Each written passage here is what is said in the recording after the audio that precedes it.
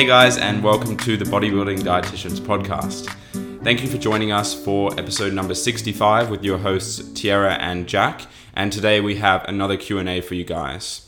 Before we get stuck into the questions, however, we just wanted to remind you that if you do enjoy the content, please remember to repost a story on your Instagram and tag myself, tag Tiara, tag the Bodybuilding Dietitians. Tell all your family and friends as well. And if you are interested in any of our coaching services or just want to check it out, head over to our website, www.thebodybuildingdietitians.com. You can search that on Google or just go to any of our Instagram bios as well and click on the link. Awesome. All right, guys. So let's get stuck straight into this Q&A episode. So this first question is a good one. And it says, scientific fact or myth? Does the metabolism of alcohol lead to increased fat storage? So this is a good question, and I think there is quite a lot of myth among alcohol metabolism and alcohol in general. Like for starters, a lot of people don't know that alcohol has 7 calories per gram, and that's the pure ethanol itself. Like in beer, there's carbohydrates as well as alcohol, all that sort of stuff. You rarely have fat though in alcoholic drinks. Yeah, vodka ain't calorie free. Sorry to break it to you. So one standard shot is approximately 10 grams of ethanol, and multiply that by 7 calories per gram, that's 70 calories. And then let's say you add in, I don't know, whatever you add into vodka. What would you add to your vodka, Jack? Let's just say some lemonade or something, and if that's not sugar-free, then you have the additional calories from that as well. Yeah, so exactly. Like a Smirnoff Double Black, like that's literally 140 calories from alcohol because it's a double shot. Plus, it's a normal soft drink, so it's around like 40 grams of sugar. So I think those things are upwards of like 350 calories per can. So yeah, just take that into account. Yeah. And there are three levels of alcohol metabolism. Like you have the alcohol dehydrogenase enzyme, which is used for, I guess, if you want to call it non-excessive drinking, like drinking in moderation. Moderation, yes. And then you have the MEOS enzyme, which comes into effect when alcohol dehydrogenase is saturated. So that's probably moderate to excess drinking. And then you have the catalase enzyme, which is purely excessive drinking. Mm-hmm. That's like alcoholics or people who drink very regularly. And basically those three enzymes, so MEOS and catalase, come into effect in order to metabolize that additional alcohol. But I would hope that everyone listening is in the alcohol dehydrogenase bracket. Yeah, I'd hope that we're just, you enjoy it in moderation and you ain't partying too hard too often. But the thing is, guys, is that alcohol, it is recognized as a toxin to the body. So when you do consume alcohol, the body pretty much does treat it as a top priority to get rid of that alcohol and metabolize it as quickly as possible. And alcohol does have a big influence on hepatic metabolism and hepatic pretty much meaning the liver, so how the liver will metabolize different substrates. And when you do consume alcohol, some is absorbed through the stomach, around 20% or so, but the rest is absorbed through the small intestine, just like all of your other nutrients, carbohydrates and proteins and fatty acids. So that does go to the liver. And the liver will preferentially metabolize that alcohol first, and it will actually suppress metabolic processes that are involved in gluconeogenesis, so the formation of new glucose. It also suppresses protein metabolism, and it actually interferes with, muscle protein synthesis. It also suppresses beta oxidation, so the breakdown of fatty acids. So yes, alcohol, it is prioritized so that you can metabolize that alcohol, get those 7 calories from that alcohol, use that energy preferentially before you actually start to use these other substrates as energy. And yeah, I'm sure many of you guys have heard of fatty liver disease or non-alcoholic fatty liver disease. And essentially, the fatty liver disease is associated with excessive alcohol consumption. So as Tiara said, beta oxidation is inhibited, and therefore you're storing triglycerides in the liver. Mm-hmm. And do that for long enough and you will end up getting cirrhosis and basically your liver will die. And that's when you need a liver transplant. See you later. Yeah, so... Drink in moderation. But yeah, hopefully that answers your question. But at the same time, guys, like, it's not the end of the world. Like, obviously, you can only consume so many calories from alcohol, and you're not surviving off of alcohol, you know? So yes, you will use those calories most likely first. And again, we're using the word suppress. So although it suppresses these metabolic processes, it doesn't mean that you're not inducing any sort of protein metabolism in the body or any sort of beta oxidation in the body. You know, these things are all still running, but just not at the same rate, if that makes sense. It's not like an on or off switch. It's more like a dimmer, and that dimmer goes down. Yeah, if you are unsure of your alcohol consumption, we would strongly recommend just going to the alcohol guidelines. You can just Google that. And yeah, because if you are completely unaware, then it might be good to just compare how much you are consuming to the recommendations. Because if you are consuming over the recommendations, like, they are there for a reason, just like your fruit and vegetable consumption. So if you're consuming over the amount, then it is likely that something not good is going to happen down the line. So that's just our recommendation. And, you know, I guess to quote the Australian alcohol guidelines, they pretty much recommend that individuals don't consume over 2 standard drinks each day. And if you are engaging in, you know, a higher level of alcohol consumption, don't consume over 4 standard drinks at one occasion. And, you know, they also recommend that you should have alcohol-free days. And I'm a huge advocate of that as well. So, you know, those are the Australian recommendations. And yeah, feel free to check those out. But my best recommendation would be try to stay sober if you can. So moving on to this next question, it says, how do you overcome food focus and cravings for calorie-dense foods during prep? This is something a lot of people could probably relate to, eh? So to a certain extent, it is completely normal to get cravings and desire more food during prep because your leptin hormone goes down, which is your satiation hormone, and ghrelin goes up, which is the hunger hormone. And to an extent, though, it does become sort of unnecessary, and it depends like what sort of your mental attitude is. Like, if you start prep in a spot where your energy availability is fairly low and you're craving certain foods before prep even starts, then I wouldn't start prep for starters. And however, there is more evidence to suggest that indulging in highly palatable foods throughout prep is only going to increase those cravings. So what we would recommend is maximizing your macros on highly voluminous foods like fruits, vegetables, whole grains. And although that sounds really boring, that is probably our number one recommendation for reducing cravings. Dude, the truth is, it ain't boring if you know how to cook and if you know how to spice things up. Yeah, and I think I will always bring it back to like just if you associate those highly palatable foods with like having a good time, like enjoying yourself, then that's what you're going to think, and that's what your mind is going to think as well. So you need to sort of start associating other types of foods, like, for example, like a protein cake, like instead of ice cream or etc. That's my recommendation right now. Yeah. So, and when we're talking about highly palatable foods, we're talking about energy dense foods that are very high in both carbohydrates and fats. And it is completely normal to crave energy, right, when you are in a prep, because you generally are in a severe calorie deficit. You're at a very low body fat percentage. And like Jack said, your hunger hormones are all over the place, you know, so your body's literally screaming at you like, please feed me.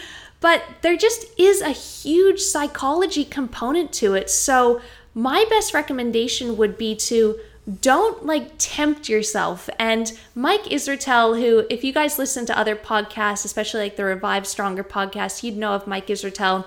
he's always talking about how, when you're in prep, it's almost as if like you're in prison, okay? And when you're in prison, don't tempt yourself with the idea of freedom, right?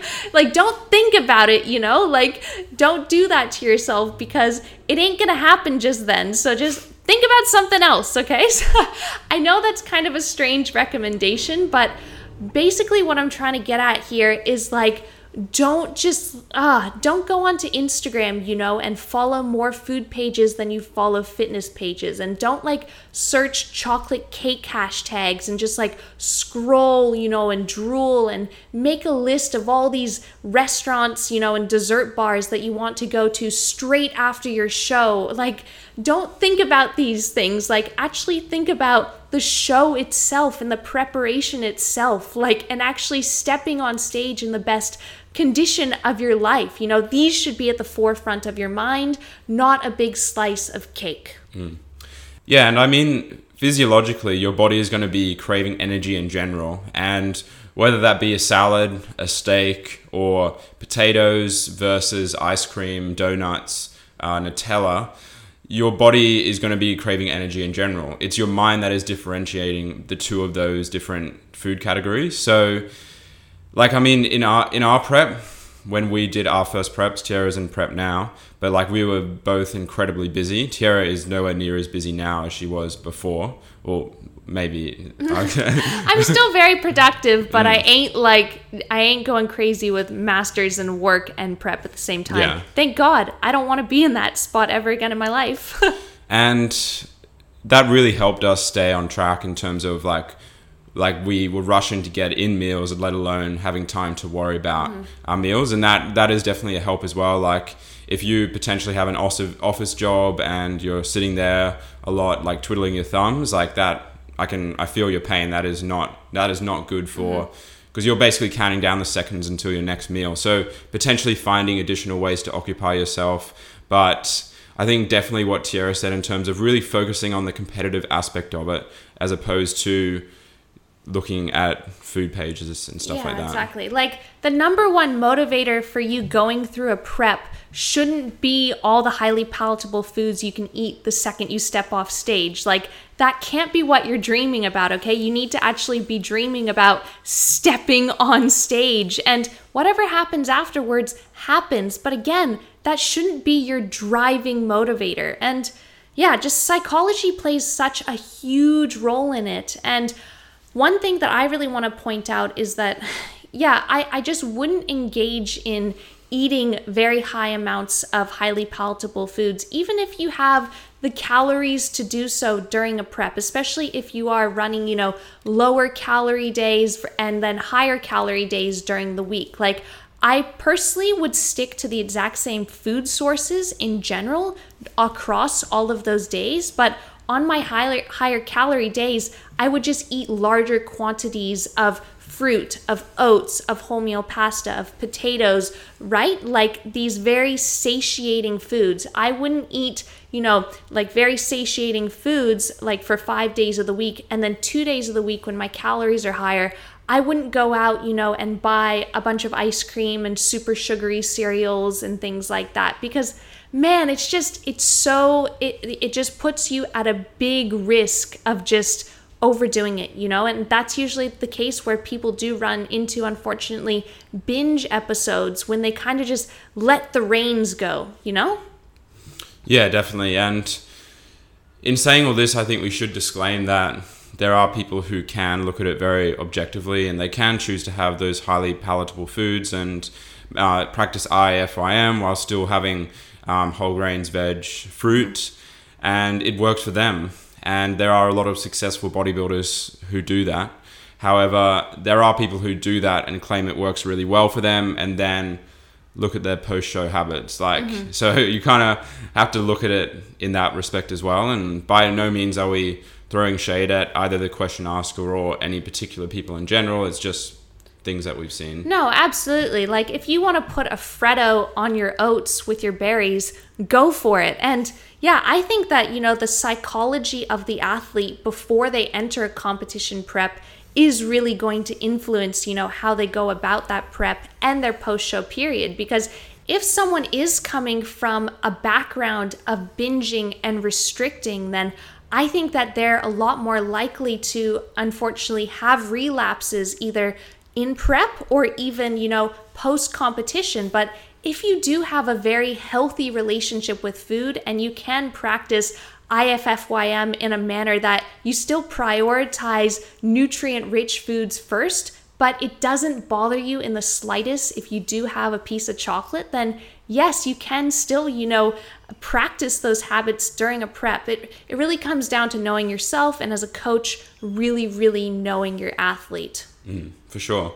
I think that's a good point to move on to the next one. Awesome. Okay, so this next question has to do with fiber. And it says, how does fiber affect your carbohydrate intake? I've heard here and there that if you want to give your fiber intake into your carbs, for example, if you have 25 grams of fiber, you should eat an additional 25 grams more of carbs that day. But I don't believe it. How does this work?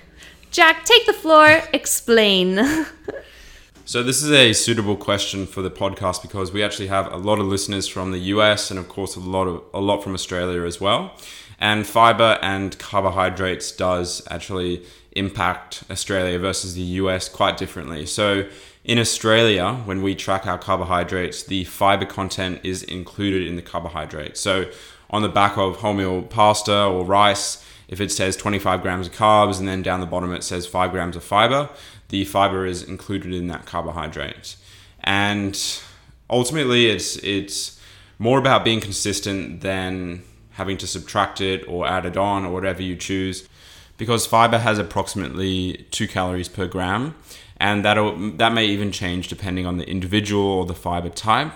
And that's not even to mention that when fiber is fermented in the large intestine, it produces short-chain fatty acids, which have calories as well. So you can go on many levels there and argue whether to track it or not, but Tiara and I both track fiber as part of carbohydrates, and that's what we've always done. We just stayed consistent with it. And as long as your fiber per day doesn't vary from like 25 grams to 100 grams, or like having big jumps like that, it doesn't really matter that much. And in the US, just to describe what they do, they basically keep fiber and carbohydrates separate. So they'll have total carbohydrates, which is carbs and fiber. They'll have net carbohydrates, which is just carbohydrates. Then they'll have fiber as well. So again, you can choose what you want to do. Personally, I would track carbs and fiber together. Mm-hmm.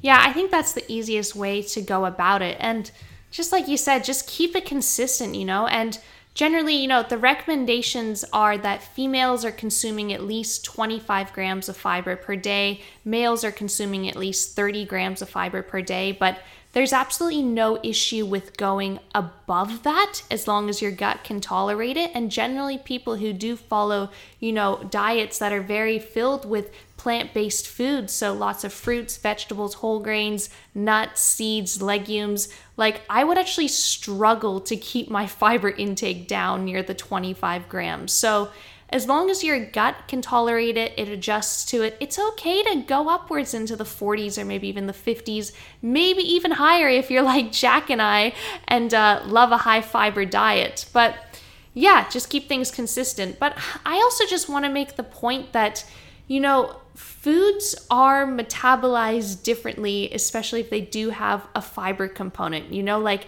10 grams of carbohydrates from ice cream is going to be metabolized much differently compared to 10 grams of carbohydrates from carrots. So even though they're both 10 grams of carbs, they're still very, very different. And, the thermic effect of food in that case is going to be very different. And just the way that, your body is able to take up that glucose from that food. And yes, when you do have a higher fiber meal, it generally does slow down gastric motility, and intestinal motility, and it actually blocks some of the enzymes involved in carbohydrate metabolism. So that's why it's recommended that you do have a good fiber component in each one of your meals, especially meals that do have high amounts of carbohydrates, so that you don't have a massive increase in blood sugar levels, so that there's not that initial increase and that initial crash. It's more,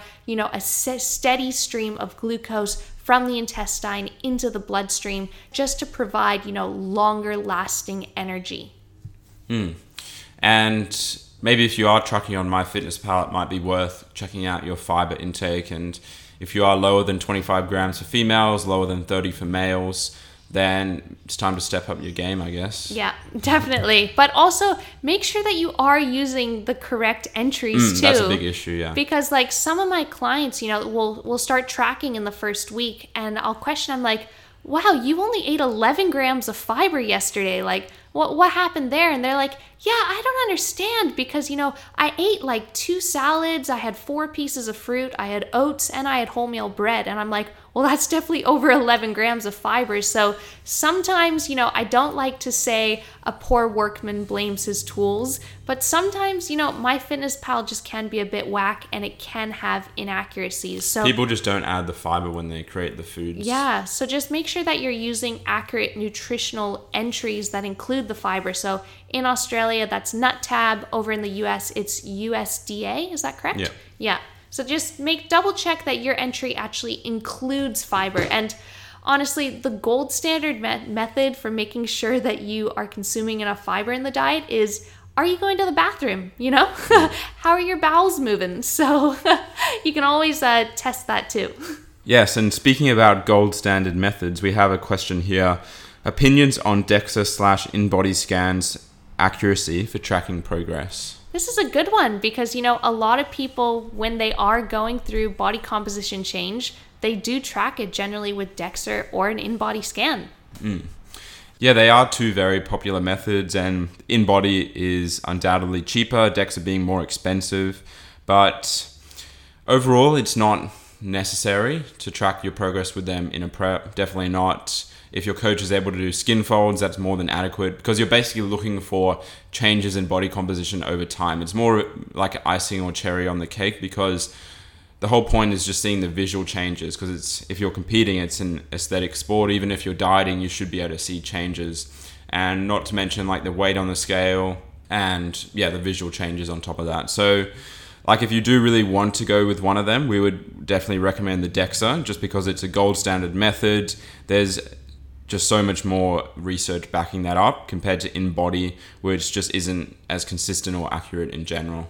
Yeah, and the reason for that is because Inbody scans, they use electrical impedance. So essentially, you stand on a machine and you hold on to these 2 little bars and it sends a slight electrical current through your body, one that you can't feel, of course, but it tries to differentiate between muscle tissue, bone tissue, and fat tissue, right? And then it spits you out a whole list of numbers and essentially your body composition. But it certainly does have major limitations, and in the research, it's just not supported to be a gold standard method of tracking body composition. Whereas on the other hand, DEXA scans are pretty high up there, but DEXA scans use X-rays. And DEXA scans certainly are the gold standard method for testing bone mineral density. So they are highly used in the research, for testing whether someone is at risk of osteoporosis or osteopenia. But, a DEXA scan, pretty much, it can be a reliable source of tracking body composition.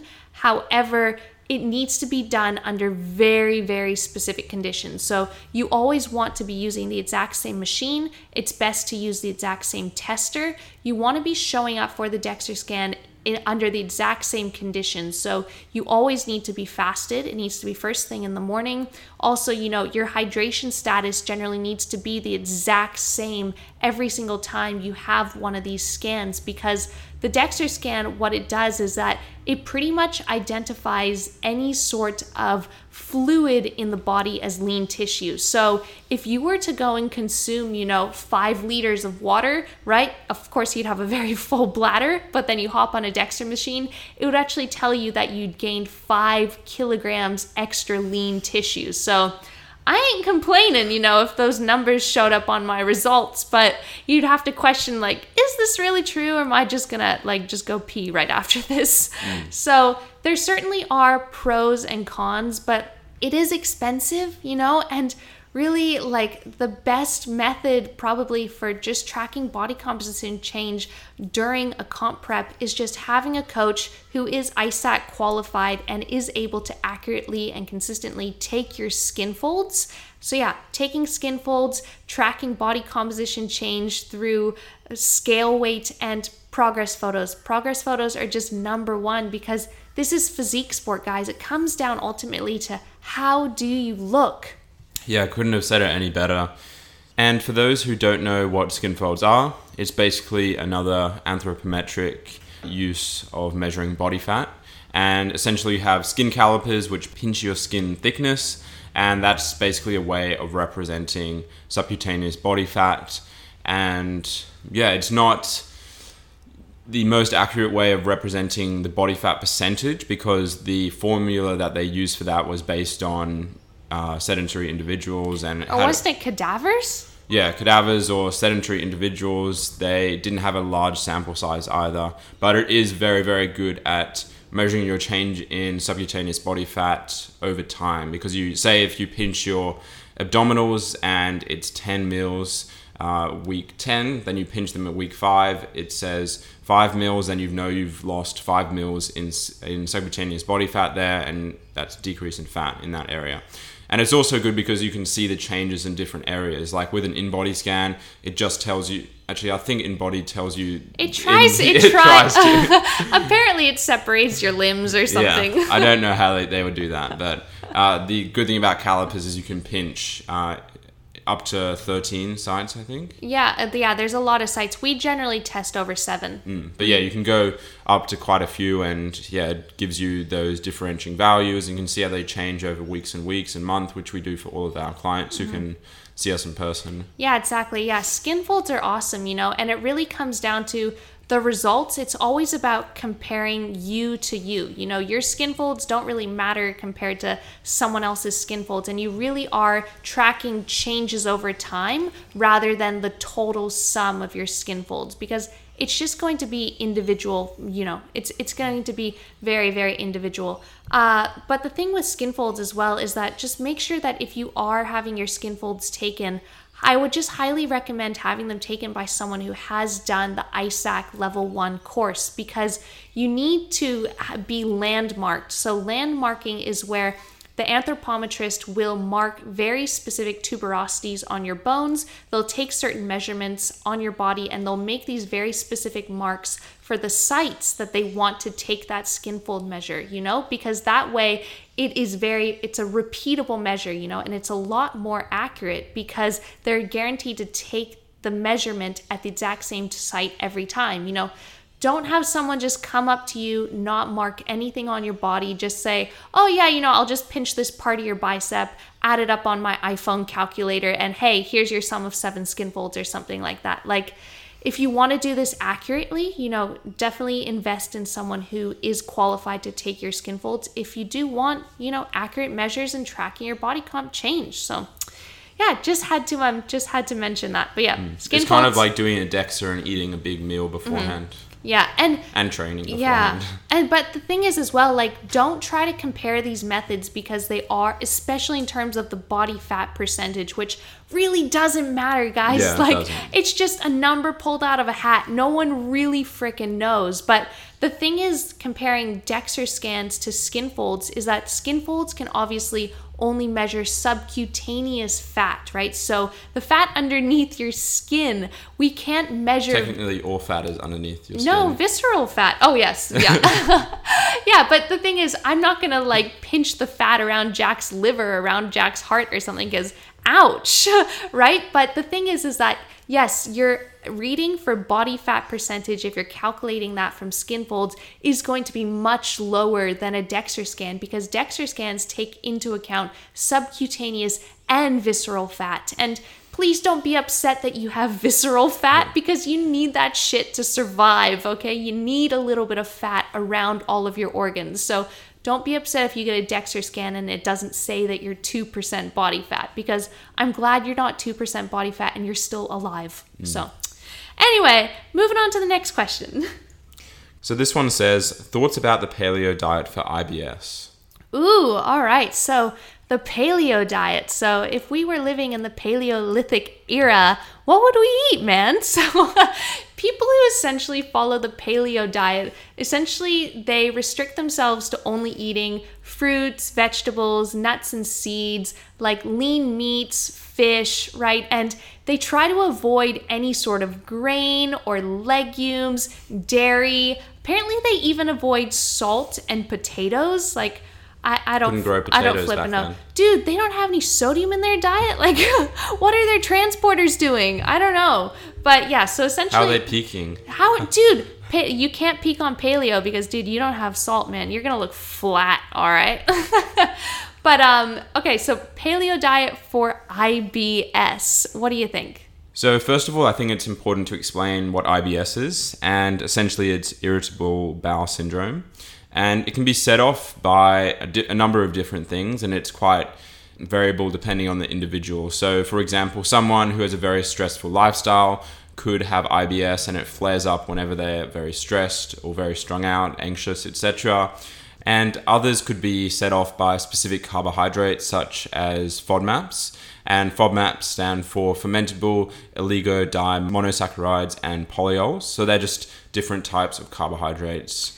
And even the anatomical structure of someone's colon. So say if they have a very long intestine or a very large colon, that can influence how they digest certain foods and impacts constipation and IBS in general as well. So, and then some unfortunate person will have like a combination of everything and like not a good spot to be in. Yeah, so that's the thing. So IBS, irritable bowel syndrome, it's kind of like an umbrella term that just does encompass all of these things that can, aggravate the bowel, right? And it is different to IBD, which stands for inflammatory bowel disease. And the top two there are ulcerative colitis and Crohn's disease. So that's when your bowel is actually in a diseased state, and it is very differently, and the treatment is very, very different compared to irritable bowel syndrome. But like you said, Jack, stress aside, also things like alcohol, things like smoking, these can set off, irritable bowel syndrome symptoms, but FODMAPs are a huge one. And I guess it kind of makes sense, but it also kind of doesn't, because when you think about the paleo diet and the types of food groups that it restricts, right? So things like grains, which are high in fructans, and also things like legumes and beans, which are high in oligosaccharides. Also dairy, right? Dairy is a disaccharide, the lactose. So I guess if you were susceptible for your bowel being set off by those certain FODMAPs, then yes, it might be appropriate to limit some of those things in your diet, but it doesn't necessarily make sense by just blanketing your diet as entirely paleo for IBS, because the paleo diet does include a lot of fruits and vegetables. And vegetables, they are very high in fructans as well. And fruits are very high in fructose and polyols.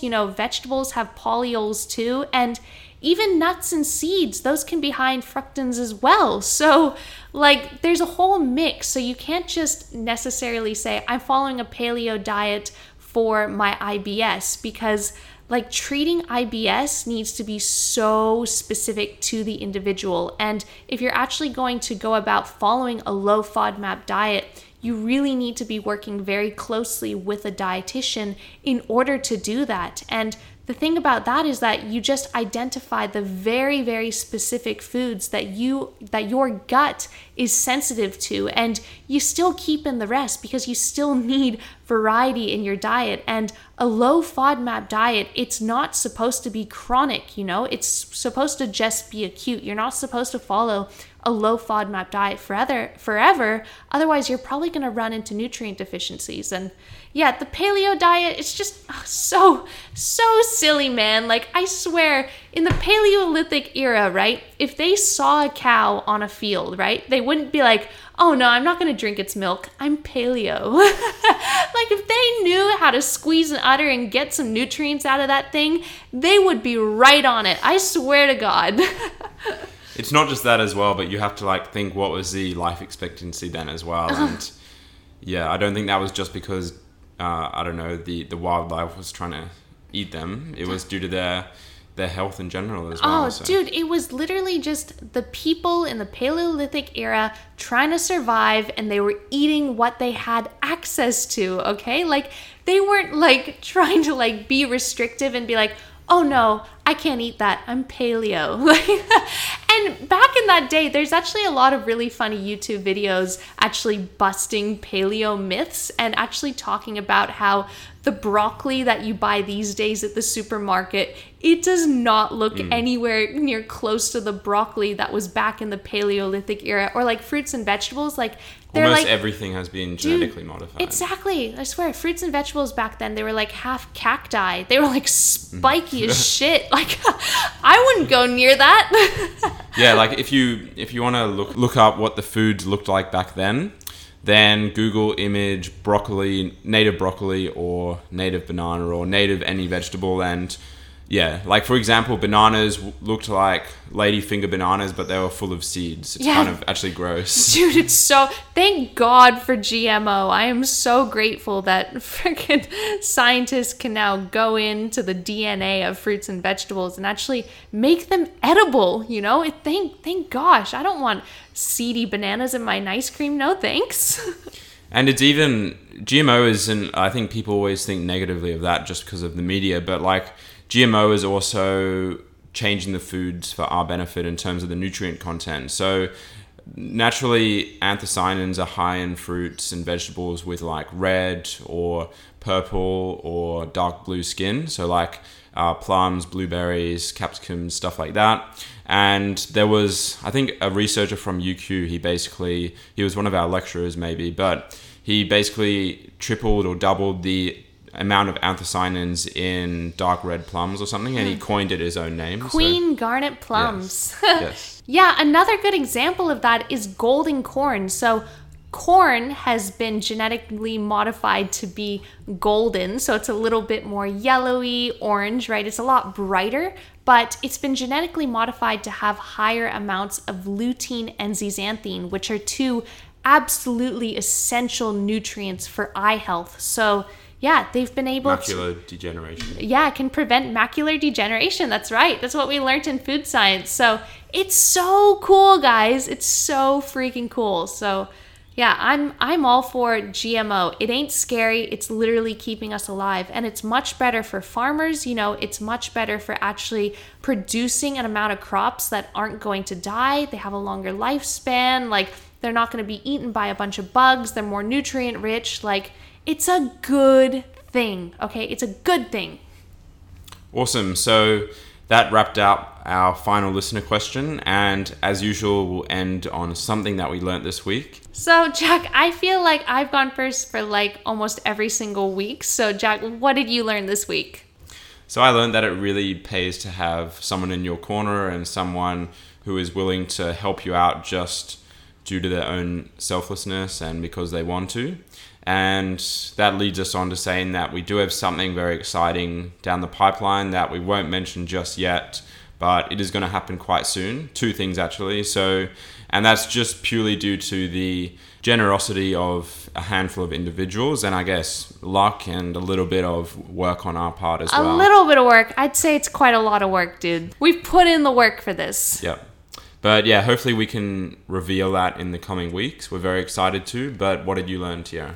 Ooh, yeah. Okay, so this week I learned how to do a power pose. So yesterday I had a posing lesson with Joey Cantlin. He just helped me tweak my posing for IFBB Bikini and ICN Fitness and Sports Model. Couldn't thank him enough. You know, Joey is a freaking master poser teacher. But yeah, Joey was really helping me find out poses that really suit my physique. And I learned how to do a power pose. So essentially a power pose, it's almost like a superwoman pose. So when I'm on my side pose for ICN Fitness, instead of just having like one hand on my hip and then one hand down by my side, actually putting both hands on my hips and flaring my lats, like it's like superwoman, man. Power pose. So that's what I learned this week, and it looks really freaking cool. I love it, and I'm really excited to actually keep practicing it and show it off on stage. So Yeah. But yeah, guys, I guess that is the end of our 65th podcast episode. Thank you so much for tuning in. And if you did enjoy it, please remember to take a screenshot, post it to your Instagram stories, tag Jack, tag myself, tag the bodybuilding dietitians, and we will catch you next week. See you guys.